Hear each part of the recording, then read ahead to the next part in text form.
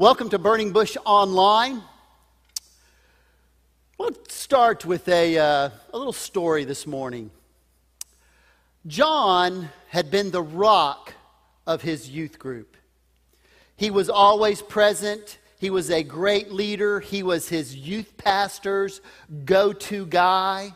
He was known for standing up for his faith in high school. He had been on all the church's youth mission trips.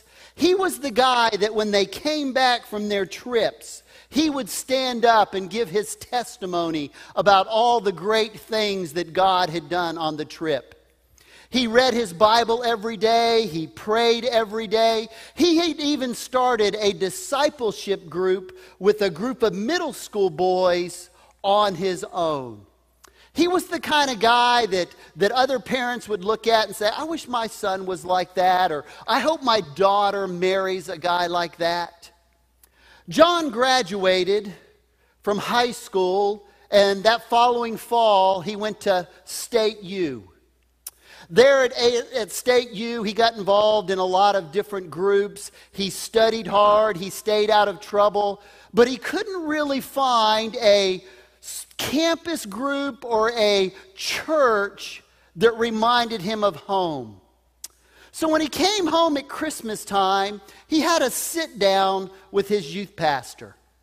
And he made a vow that when he went back in January, he would find a church or some kind of Christian campus group to belong to. For whatever the reason, it didn't happen. And January turned into May. As he returned home for the summer, he began to doubt his faith. A year later, at the end of his sophomore year, he hadn't even been to church since he was home at Christmas Eve. He was surrounded by secularism. He was bombarded by all types of philosophies. He was awash in a culture with all types of anti-Christian sentiment. 2 years later, when he graduated, God was a distant memory. Something cool that he did when he was in high school. Depending on what statistics you look at, John represents 66 to 90% of Christian college students who leave their faith during their college years. Some of them don't come back until their late 20s, and many never do. Interestingly enough, there's also some research by Barna that shows 36% of young adults felt that they couldn't ask the most pressing questions about their life and their faith in church. Folks, how in the world does that happen? How do the students who seem so involved and so committed to their faith end up backing out of it 4 years later? How is it that students, 1 out of 3, don't feel comfortable asking questions about their faith and about life in church? It should be the opposite of that. We need to teach our kids a fully developed understanding of their faith. When we don't teach, and please hear me, when we don't teach our kids a fully developed understanding of their faith, when their faith collides with the reality of life and they don't mesh, we are guaranteeing that our kids will walk away from their faith in their adult years, and many of them will never come back. Now, don't freak out on me this morning. I'm not trying to be Dennis Downer. Hang in here with me. I've been where you're at. I still have a couple children at home. I remember what it was like when a box of cereal would come into the house and last 5.3 seconds. I remember, a gallon of milk, maybe 4 times that, it might last a half a minute in our house. And I remember what it was like, pre-COVID times. And my wife and I were like Uber drivers taking our kids everywhere. So I've been there. But here's what I want to talk about this morning. And this is so important. This might be the most important in this whole series that we've been talking about. How do we teach our kids to make their faith their own? How do we do that in a world that's becoming increasingly hostile toward Christianity? In a world where biblical truths, the lines are just constantly being confused, and where morality is defined by individuals or groups instead of by God. How do you live out your faith today? How do you live it out online? How do you live it out in group text? How do you live it out on social media? How do you live it out in person? Whether you're at school, whether you're at work, whether you're in the neighborhood, whether you're on the sports field, whether it's with friends or families. What kind of faith do you need to stand firm? What does it take to be a believer when no one else believes? Folks, what we're talking about is a resilient faith. A faith that stands there during times, difficult times, and tough times. I want to show you a picture. There it is. No, there it's not. Excuse us, we're having some technical difficulties this morning. So a few years ago, at my house has a long driveway. We're kind of on a hill. And there's a retaining wall there. And that retaining wall at its peak is about 9 foot tall. And about halfway up, about eye level, about 6 feet tall, there was this plant growing. And it's not this plant, but it gives you the idea of what I'm talking about. Just out of the tiniest crack in the mortar, I mean, I couldn't even hardly tell there was a crack there. There was this plant growing out. And it was about the size of this one. It was about 4 or 5 inches tall. And how it was doing it, I had no idea. But it was green, it was healthy, it was thriving in a place where there was no other plants anywhere in that wall. And yet in this harsh environment, this plant is thriving. It was resilient. That's the kind of faith we need. A resilient faith that's going to thrive when things are tough. It's going to thrive in a harsh environment. I want to talk about that this morning. How do we help our kids to make their faith their own? How do we help them to have a resilient faith? And I want to look specifically at 4 things this morning. There are obviously more, but we're just going to cover 4 of them this morning. The first one we need is this. Number 1, we need to be clear on what it means to be a Christian. You might kind of think, well, yeah, that's obvious. But it's always not so obvious. Do you ever have these types of conversations with your children? Do you ever say, what does it mean to be a Christian? What does it mean to be a follower of Jesus Christ? What does it mean to live for Christ in a secular world? How does that work? You see, it's hard to hold on to something that's not clearly defined. Have you ever tried to move a piece of furniture that didn't have good edges to grip? I mean, have you ever tried to move a dresser that didn't really have a top and didn't really have legs, and you can't get a handle on it? Or sometimes sofas or recliners are like that. There's nothing to hold on to, and you're trying to move it, and it's really difficult because it doesn't have clear edges. It's hard to do. Or how about, have you ever given a baby a bath? I'm talking about a newborn baby. I mean, isn't that like the cutest picture on the planet? But have you ever tried? I mean, newborn babies, they're squishy and they're slippery.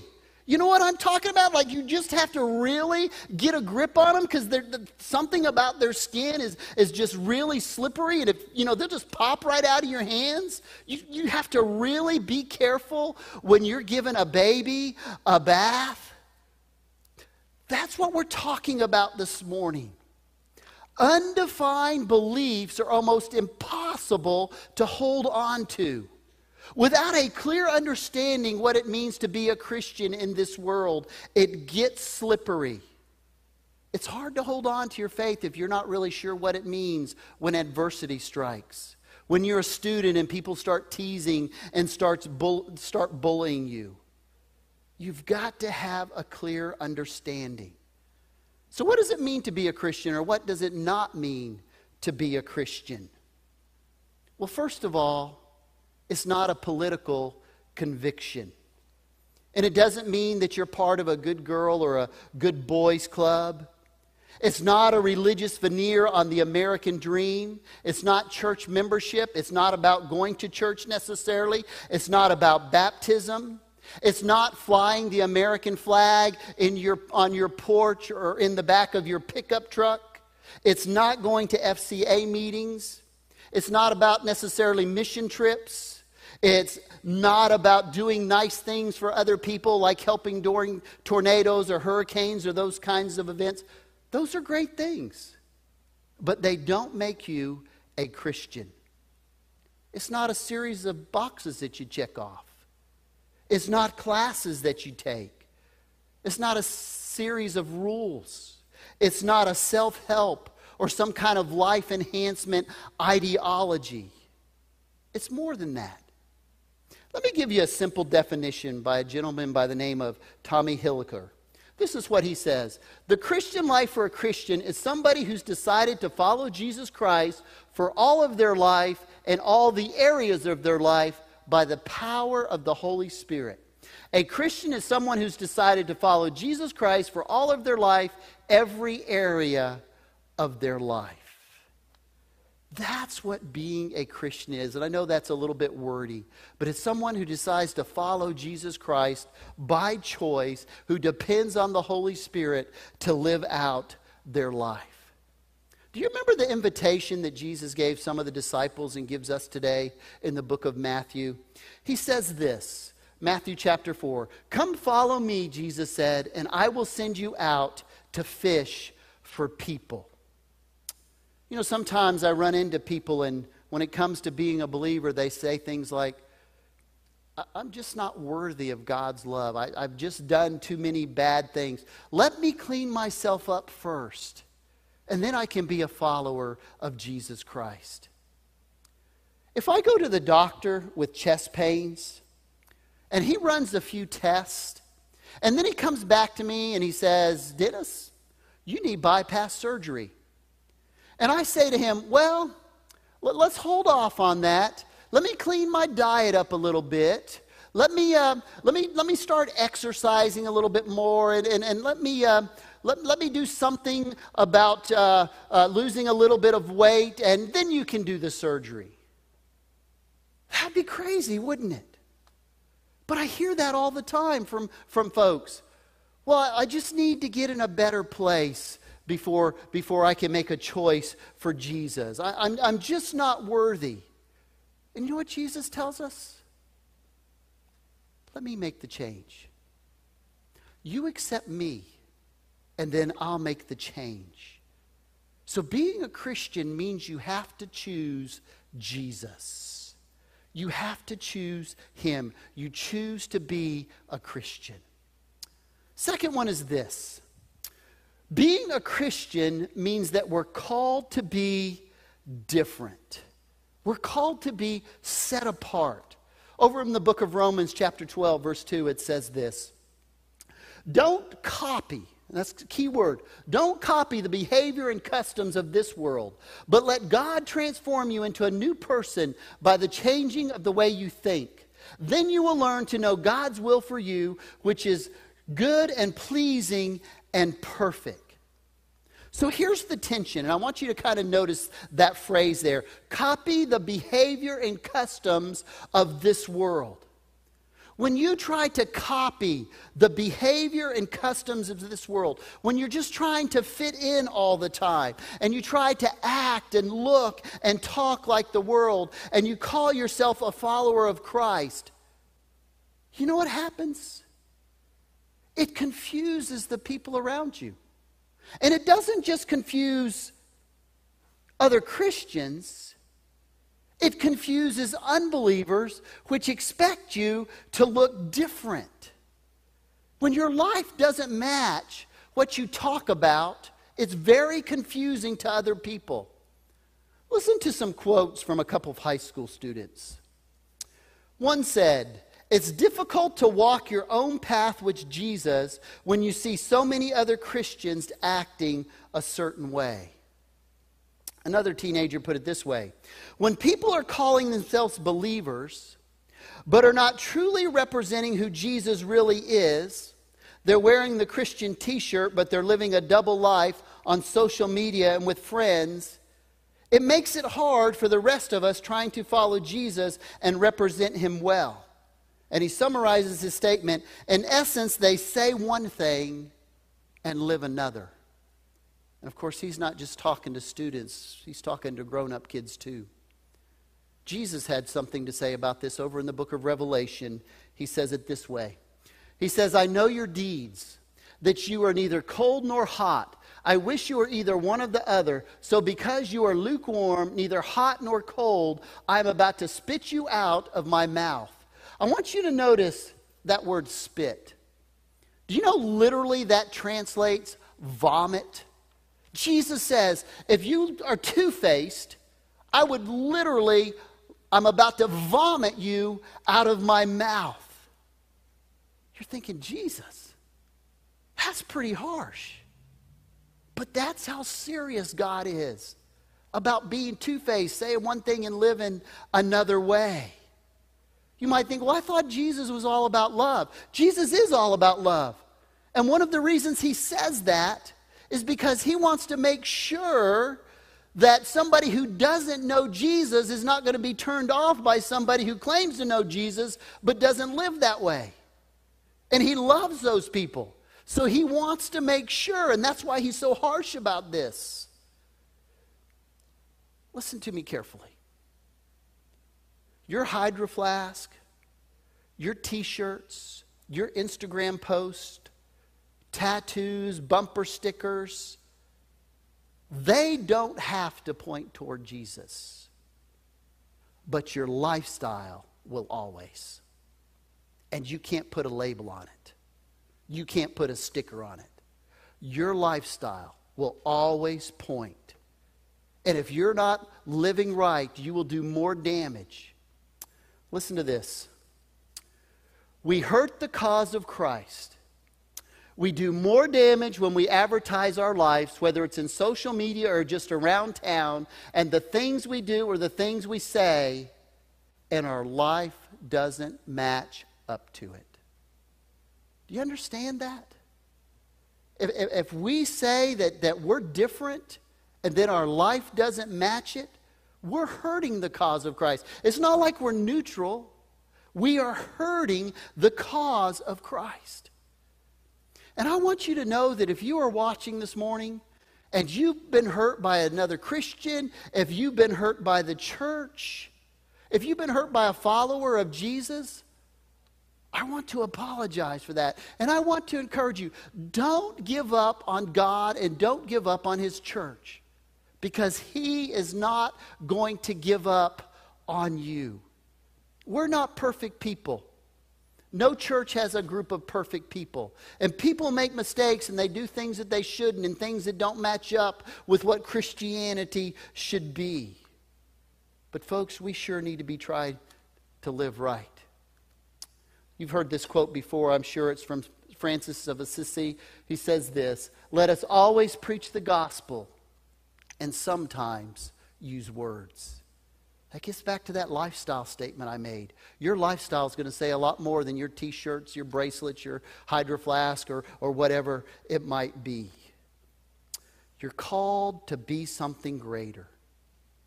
You know, the scripture says we are ambassadors. Paul talks about this over in 2 Corinthians chapter 5, verse 20. He says we are Christ's ambassadors. That means all of us. We are all Christ ambassadors. God is making his appeal. All of us who are believers are ambassadors. God is making his appeal through us. We speak for Christ when we plead, come back to God. Do you know what an ambassador is?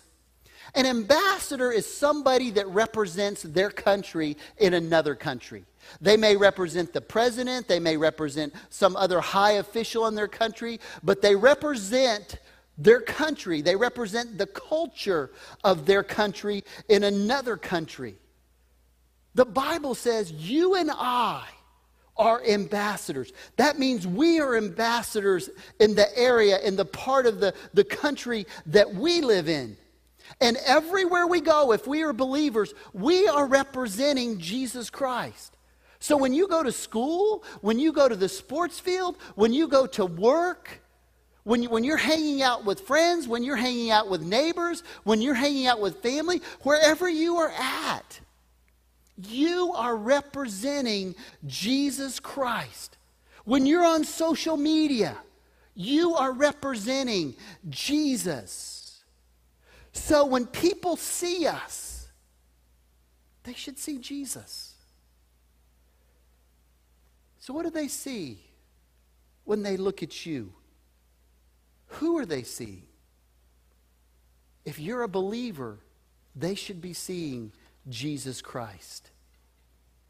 And another aspect of this, and I know it probably affects our students and our children the most, there's a cost to be paid. Because we live in a world where there's a lot of anti-Christian sentiment, and it just seems to be getting more and more so. And it means it's not always easy to stand up and say that you're a Christian. I read this story this week. A 24-year-old lady in Uganda. She was at her aunt's house, and while she was at her aunt's house, she just felt like that the Holy Spirit was talking to her. God was talking to her. And so on May 4th, she called a friend that she knew was a Christian, and this is what she said. She explained to me about Christ, the way of salvation, and I got convicted and accepted Jesus as my Lord and Savior. As she was talking, she said, on the phone, and she became joyous, she said her father overheard her. He's a Muslim, and he came in and began to slap her, give her blows in her words, and kick her. And then he called the aunt where she was at and said when she gets home, her name is Rima, and I can't say her last name because it's like 17 words or 18 syllables, whatever it was. But anyway, her name is Rima. When she got home, her dad, because he didn't want her to convert to Christianity, poured oil on her and set her on fire. She survived, but she's going to be in a hospital for months. By the way, this isn't some Christian outlet reporting this. This was NBC News that reported this. You know, fortunately, we're not to that point in our country that kind of thing is happening. But it is hard to follow Jesus at times. You can lose friends over it. You can lose relationships over it. You can be made fun of. Let's not sugarcoat it. There's a cost to following Jesus. Are you up for that? Are you up for paying that price? And understand this, Jesus understood that. This is what Jesus tells his disciples. If the world hates you, remember that it hated me first. The world would love you as one of its own if you belong to it. But you know what? We don't belong to it anymore, do we? But you are no longer part of this world. I choose you to come out of the world. So it hates you. Folks, our citizenship is not in this world. Our citizenship changes when we become a believer. I was talking to a lady a few years ago, and she started getting kind of emotional. She said that her boyfriend had broken up with her. And I said, I am so sorry. She said, it's okay. She said, I probably never should have started dating him to start with. She told me, and she went on to relay to me, that her involvement in church and the fact that she loved Jesus was really beginning to bother him. And basically one day he gave her an ultimatum. You either stop going to church and stop this whole Jesus thing, or choose between church and Jesus and me. She said, I chose Jesus. She said, I miss him. And she said, I wish it could have been different. But she said, I knew that was the most important thing. I love Jesus the most, she said. Good for her. And those kind of decisions have to be made. And to all our students today, I just wish I could somehow convince you to understand when Scripture says don't be unequally yoked with an unbeliever, that is so important. I don't care how beautiful she is or how buff he is or charming or whatever. Don't date unbelievers. Because sooner or later, and I just wish you'd hear me on this, hear what Scripture said more importantly. You are going to be in for a world of hurt at some point. Just don't do it. Set some standards. If the person is not a Christian, be nice to them, whatever, but don't date them. Following Jesus is a call to be something different for all of us. Here's number 3. We are engaged in a spiritual battle at all times. As followers of Christ, we need to be continually aware that we are in a battle. Listen, we are in a battle. I think sometimes we get so busy that we forget that and we're not paying attention. Who are we fighting? We're fighting forces that are unseen. Paul talks about this in his famous passage over in Ephesians chapter 6. He says, for our struggle is not against flesh and blood. So we're not fighting people, but against the rulers, against the authorities, against the powers of this dark world, and against the spiritual forces of evil in heavenly realms. Our battle is a spiritual battle. And it's everywhere in our natural world, and it's spilling over into our daily lives, whether we recognize it or not. It's on social media, it's on TV, it's in our conversations, it's coming from the government, it's everywhere. When a mayor tries to tell churches what they can speak on or what issues they can talk about, that's not a one-off with a particular mayor. That's a cultural thing where Satan is working.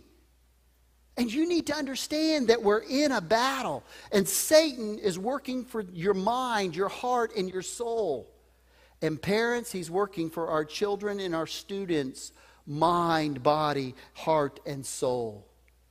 And he uses culture to do that. And we need to be aware of that, and we need to be willing to take a stand. And again, it's not the people.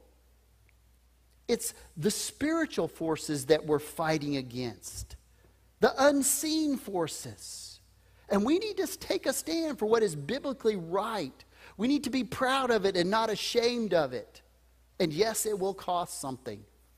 Chuck Swindoll is one of my favorite pastors, and I've been listening to him for years. He's probably pretty close to 90. I started listening to him in college. Gifted expositor, gifted speaker, very practical kind of guy. And I remember him telling a story one time. He had just finished Marine boot camp. This is before he became a pastor. And he had received his first assignment. And he says he arrives there, and he's in the barracks of his very first assignment at his very first post. And he said, I hadn't been in the barracks for 20 minutes when the men began to tell me where I could go to shack up. Folks, when you're going countercultural, it's going to be hard. It's going to be difficult. I shared with you the incident about Uganda a while ago. Here's some statistics from the Vatican. The Vatican reports that 100,000 Christians die for their belief in Christ every year. To put that in perspective, every 5 minutes and 25 seconds, someone that says, I believe in Jesus, gets their life ended because they said, I believe in Jesus. When you think about it that way, it's not just 100,000 people. It kind of makes it personal, doesn't it? People are getting their life ended because they say they believe in Jesus Christ. You know, there's a book out called Fox's Book of Christian Martyrs, and there's some fascinating stories in it. I want to share just one of them with you. His name was Polycarp, and he was actually a disciple of John. John kind of mentored him, and Polycarp accepted Jesus Christ when he was just a young boy. And so he was a follower of Jesus Christ his entire life. He served the church. He was a pastor. He's considered one of the early church fathers. He went around telling people about Jesus all the time. And finally, the Roman Empire kind of had enough of Polycarp. And so they had him arrested. They had him chained. They had him drug into the Colosseum. I don't know how much of this you remember from history, or if you've seen the movie Gladiator, you have an idea of what I'm talking about. But there's this Colosseum. It's like a stadium, and it seats thousands of people. And the Roman government would bring in Christians, and they would torture them and do all kinds of horrible things to them, feed them to the lions or whatever. Sometimes they fought with gladiators, and it was just this terrible scene. So they had brought Polycarp there. And after they drug him around a little bit, the proconsul of Rome went up and said, look, you need to denounce Jesus Christ. If you don't, we're going to burn you at the stake. And here's what Polycarp said. I cannot denounce Jesus. He's been nothing but good to me and kind to me my entire life, and I will never denounce my Savior and my Lord. I love him. The proconsul said, fine. They tied him to a pole. They put wood around him. They put oil on him and around the wood. And they lit him to burn him at the stake, or they lit the wood. Soon the fire was above his head, just roaring above his head. And do you know what happened next? Thousands and thousands of people witnessed this. This is in the history of the Roman Empire and the people that lived back then that wrote history. The fire didn't consume him. He was tied to a pole. I'm not going to denounce Jesus. The fire is enveloping him, but it didn't consume him. The Roman officials were shocked. The crowd was surprised as anybody, and they're just freaking out. And they're thinking eventually this guy is going to burn, but he didn't. Some eyewitnesses said he literally, quote, he glowed. Finally, the Romans said, we don't know what to do with this guy. Somebody go stab him with your sword. So they went in, and this is kind of gross, but somebody stabbed him with the sword, and his blood came out. Thousands of people witnessed this and extinguished the fire. His blood somehow miraculously extinguished the whole fire. The Roman authorities were so scared that they would not give his body to his followers because they were afraid something like what happened with Jesus would happen. Now, Polycarp wasn't the first martyr. We read in the book of Acts chapter 7 about Stephen. This is what it says about Stephen over in the book of Acts.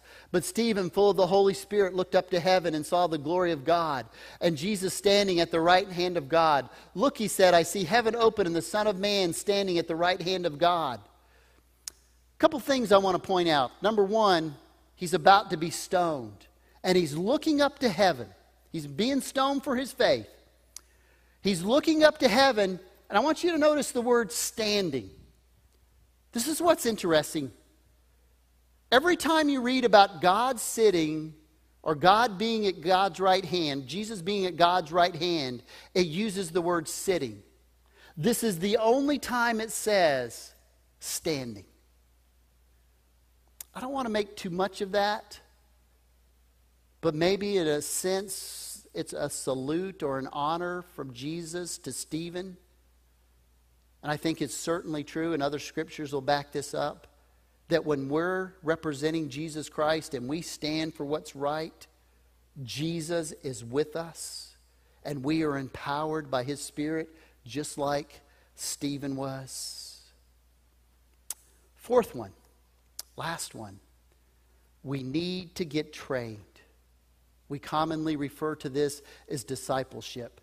You know, it's a pretty well-known fact that the United States Armed Forces are the best trained and best prepared military forces anywhere in the world, and we make sure that our men and women are trained and trained thoroughly. I remember my son, when he went to his advanced training school, they said that represented about $1.6 million per soldier. And of course, that varies depending on what your military occupation is. But we invest to make sure that our country has the very best soldiers and that they're trained and they're prepared. And it wouldn't be fair to our country or to our soldiers to send anything but highly trained individuals, right? What about the fight that our children and our students are fighting? Are we doing the same thing for them? We understand the problem of sending untrained soldiers, but do we do the same things with our kids as we send them out in a sin-filled world that wants their heart and soul and mind without training them? You wouldn't think of doing that with a military soldier. But what about our children? Our students? Are we preparing them? It's our job as parents. It's our job as the church. It's our job as previous generations to pass the baton of faith to the next generation. And it's a privilege to pass that on, to encourage them, to equip them, and to prepare them. And folks, we just can't block it out. We just can't stick our head in the sand and say, well, you know what? I hope the youth pastor's on top of this. I hope those kids are listening to the pastor when they're sitting in the sanctuary. It's our job to stay engaged, and it's our privilege. It is my experience that most people, it's not because they don't want to, it's just because they get too busy. They want to help the next generation, but they just get caught up in their own stuff. And it's the tyranny of the urgent. We're going too fast and we just forget and we're not paying attention. And it's just easy to get lost in all of that. And if there's a positive that's come out of the COVID-19 and the shutdowns and stuff, it's just we've come to realize that a lot of things that we were really busy with aren't that important. And we spent lots more time with our families and with our children. And while I'm at it, I'd like to mention to some of you that are getting ready for retirement or you're already in retirement, I would ask that you not retire from the kingdom of God. That you would see yourself as vital. That you would see yourself as an important part of the church.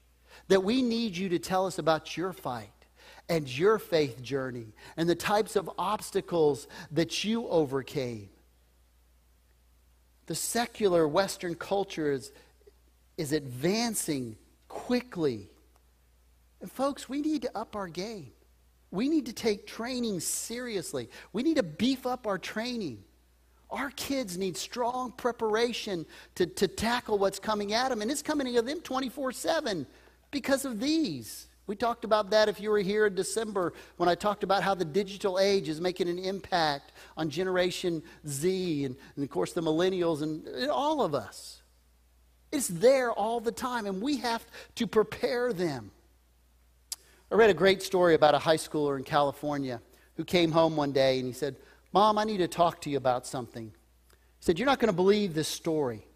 And he proceeded to tell his mom about his history teacher who was having a lecture in the classroom about how that America didn't have freedom of religion and freedom of speech anymore.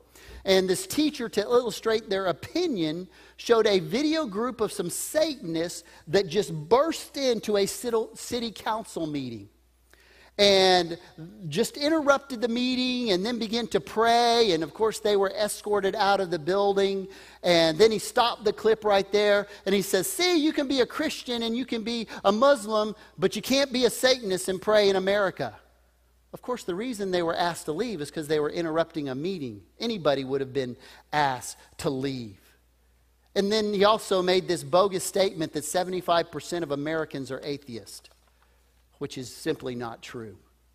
The figure kind of stands at about somewhere between 10 and 12%. Folks, yes, it is true that anti-Christian sentiment is on the rise. And I do want to say this. We are so blessed in our community to have so many Christian educators in the schools. You talk to people that live in other parts of the country, and they can't believe some of the things that our teachers and our administrators and bus drivers, and the list goes on, do in our school systems. Thank you for representing Jesus Christ, and thank you for what you do in our school systems. But having said that, I know that our students, our college students, could tell you stories that would match that other student's story. Here's another 16-year-old. How come my belief is so attacked in society, even when the highlight of today's social media feeds are all about acceptance and tolerance? What kind of acceptance shuts down the voice of Christians? Well said, right? We need to make sure our children are prepared. They need to know what they believe, why they believe it. How do you believe it? How do you live that out? Parents, you are your child's first and primary spiritual trainer. God does not intend for you to outsource that part of your parenting. It's great to supplement that with youth groups and children's stuff and send them to camps and send them to D-Nows and make sure they're involved in small groups. That's all great and wonderful. But you are the primary spiritual trainer. It won't be adequate. I'm not trying to burst your bubble, but if you think just sending your kids to youth activities is going to do the trick Wednesday night and Sunday morning and the other activities, it's not going to happen. We simply, and when I say we, the church, simply does not have your child long enough. There's just not enough time. So let's get practical. I just want to give you some practical things, parents. Number one, we need to train our kids in the core teachings of the faith. We've got to be crystal clear on our core beliefs. Who God is, who Jesus is, what Jesus did on the cross, why that's important, that the Bible is God's inspired word, what it means to follow Jesus Christ. The Bible is God's inspired word. All Scripture is God-breathed and useful for teaching, rebuking, correcting, and training in righteousness. The Bible is the authority. Folks, if you don't have the Bible as your authority, if it's not the absolute, then every individual and every group just decides on their own. And you know what that leads to? Chaos. It's exactly what's going on in our country right now. Chaos. Because everybody wants to decide their own truth and nobody wants to have an absolute. My truth is my truth. Isn't that essentially the secular manifesto? Isn't that basically in a nutshell what they believe? You have to have an absolute, and it's God and it's God's word. Number two, we need to train our kids in apologetics. Apologetics means being able to defend your faith, knowing what you believe and also knowing why you believe it. Just don't assume that your child knows enough about the Bible to be able to do that. Number three, we need to train our kids in critical thinking and how to ask questions. Folks, following Jesus is not a blind, unquestioning, unthinking faith. Typically, we refer to Christianity as a faith tradition, but it is also a knowledge tradition. Teach your kids and yourself to ask questions. I read a great story about a sixth grader by the name of Caleb. Caleb was in science class one day, and his teacher was teaching the Big Bang Theory. And he said, so these molecules and these atoms and these particles all collided, and boom, we had life. And so Caleb raised his hand, and the teacher came over and says, what's your question, Caleb? And he said, well, where do these particles and atoms and molecules come from? And his teacher said, well, science hadn't figured that out yet. And he said, Mom, I wanted to tell him I knew the answer and it was from God, but I was afraid I'd get in trouble. That's a child that's been taught to think, to question.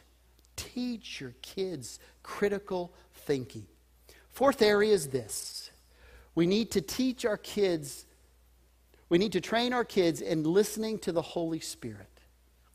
We need to make sure, yes, it is a cerebral faith, but we also need to make sure that they understand supernatural things, the supernatural work of the Holy Spirit, that we're connected to God through the Holy Spirit.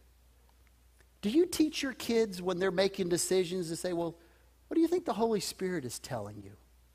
What do you think God might want you to do? Do you ask them those kind of questions? Do you encourage that type of thing? I want to close with this quote by Dallas Willard. He's not with us anymore, but he had a lot to say about spiritual disciplines, and this is a great quote from him.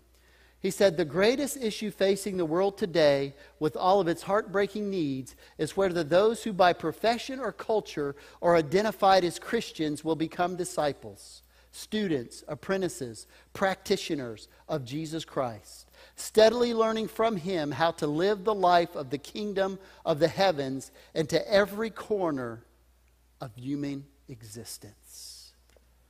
That's what we're commanded to do. I'm going to pray, and I'm going to ask everybody that's watching this morning, don't go anywhere. Don't go worry about lunch yet. Give me 3 more minutes, because I want to pray over our parents, and I also want to pray over our students. Just give me a few more minutes. Would you pray with me as I pray for these 2 groups? I want to pray for our parents first. Let's pray. Father, we come to you today as parents, and Father, we need you. It's a confusing world out there. It's a scary world. We all fear for our children. Father, give us wisdom. Give us discernment. Fill us with your Spirit. Help us to set aside the busyness that screams for our attention all the time, and make sure training our kids in spiritual things is a priority. Help us to train in every corner of life. Father, our kids mean so much to us. And Father, just as we go into this 21st century and beyond, just be with us. Fill us with your Spirit. Amen. Now I want to ask our students. I want our students looking at home, watching at home. I want you to stand up in your living room. I know that might be a little bit awkward, but I want to ask you to do that. And I want to say a prayer over you this morning. Would you pray with me, parents? God, thank you for our kids. What a blessing they are. Thank you for our children. And Lord, I pray that you'll raise up a generation that knows you. A generation that is bold. A generation that will follow after you. Father, may they love you. May they want to tell other people about you. May they be a generation that won't be silenced.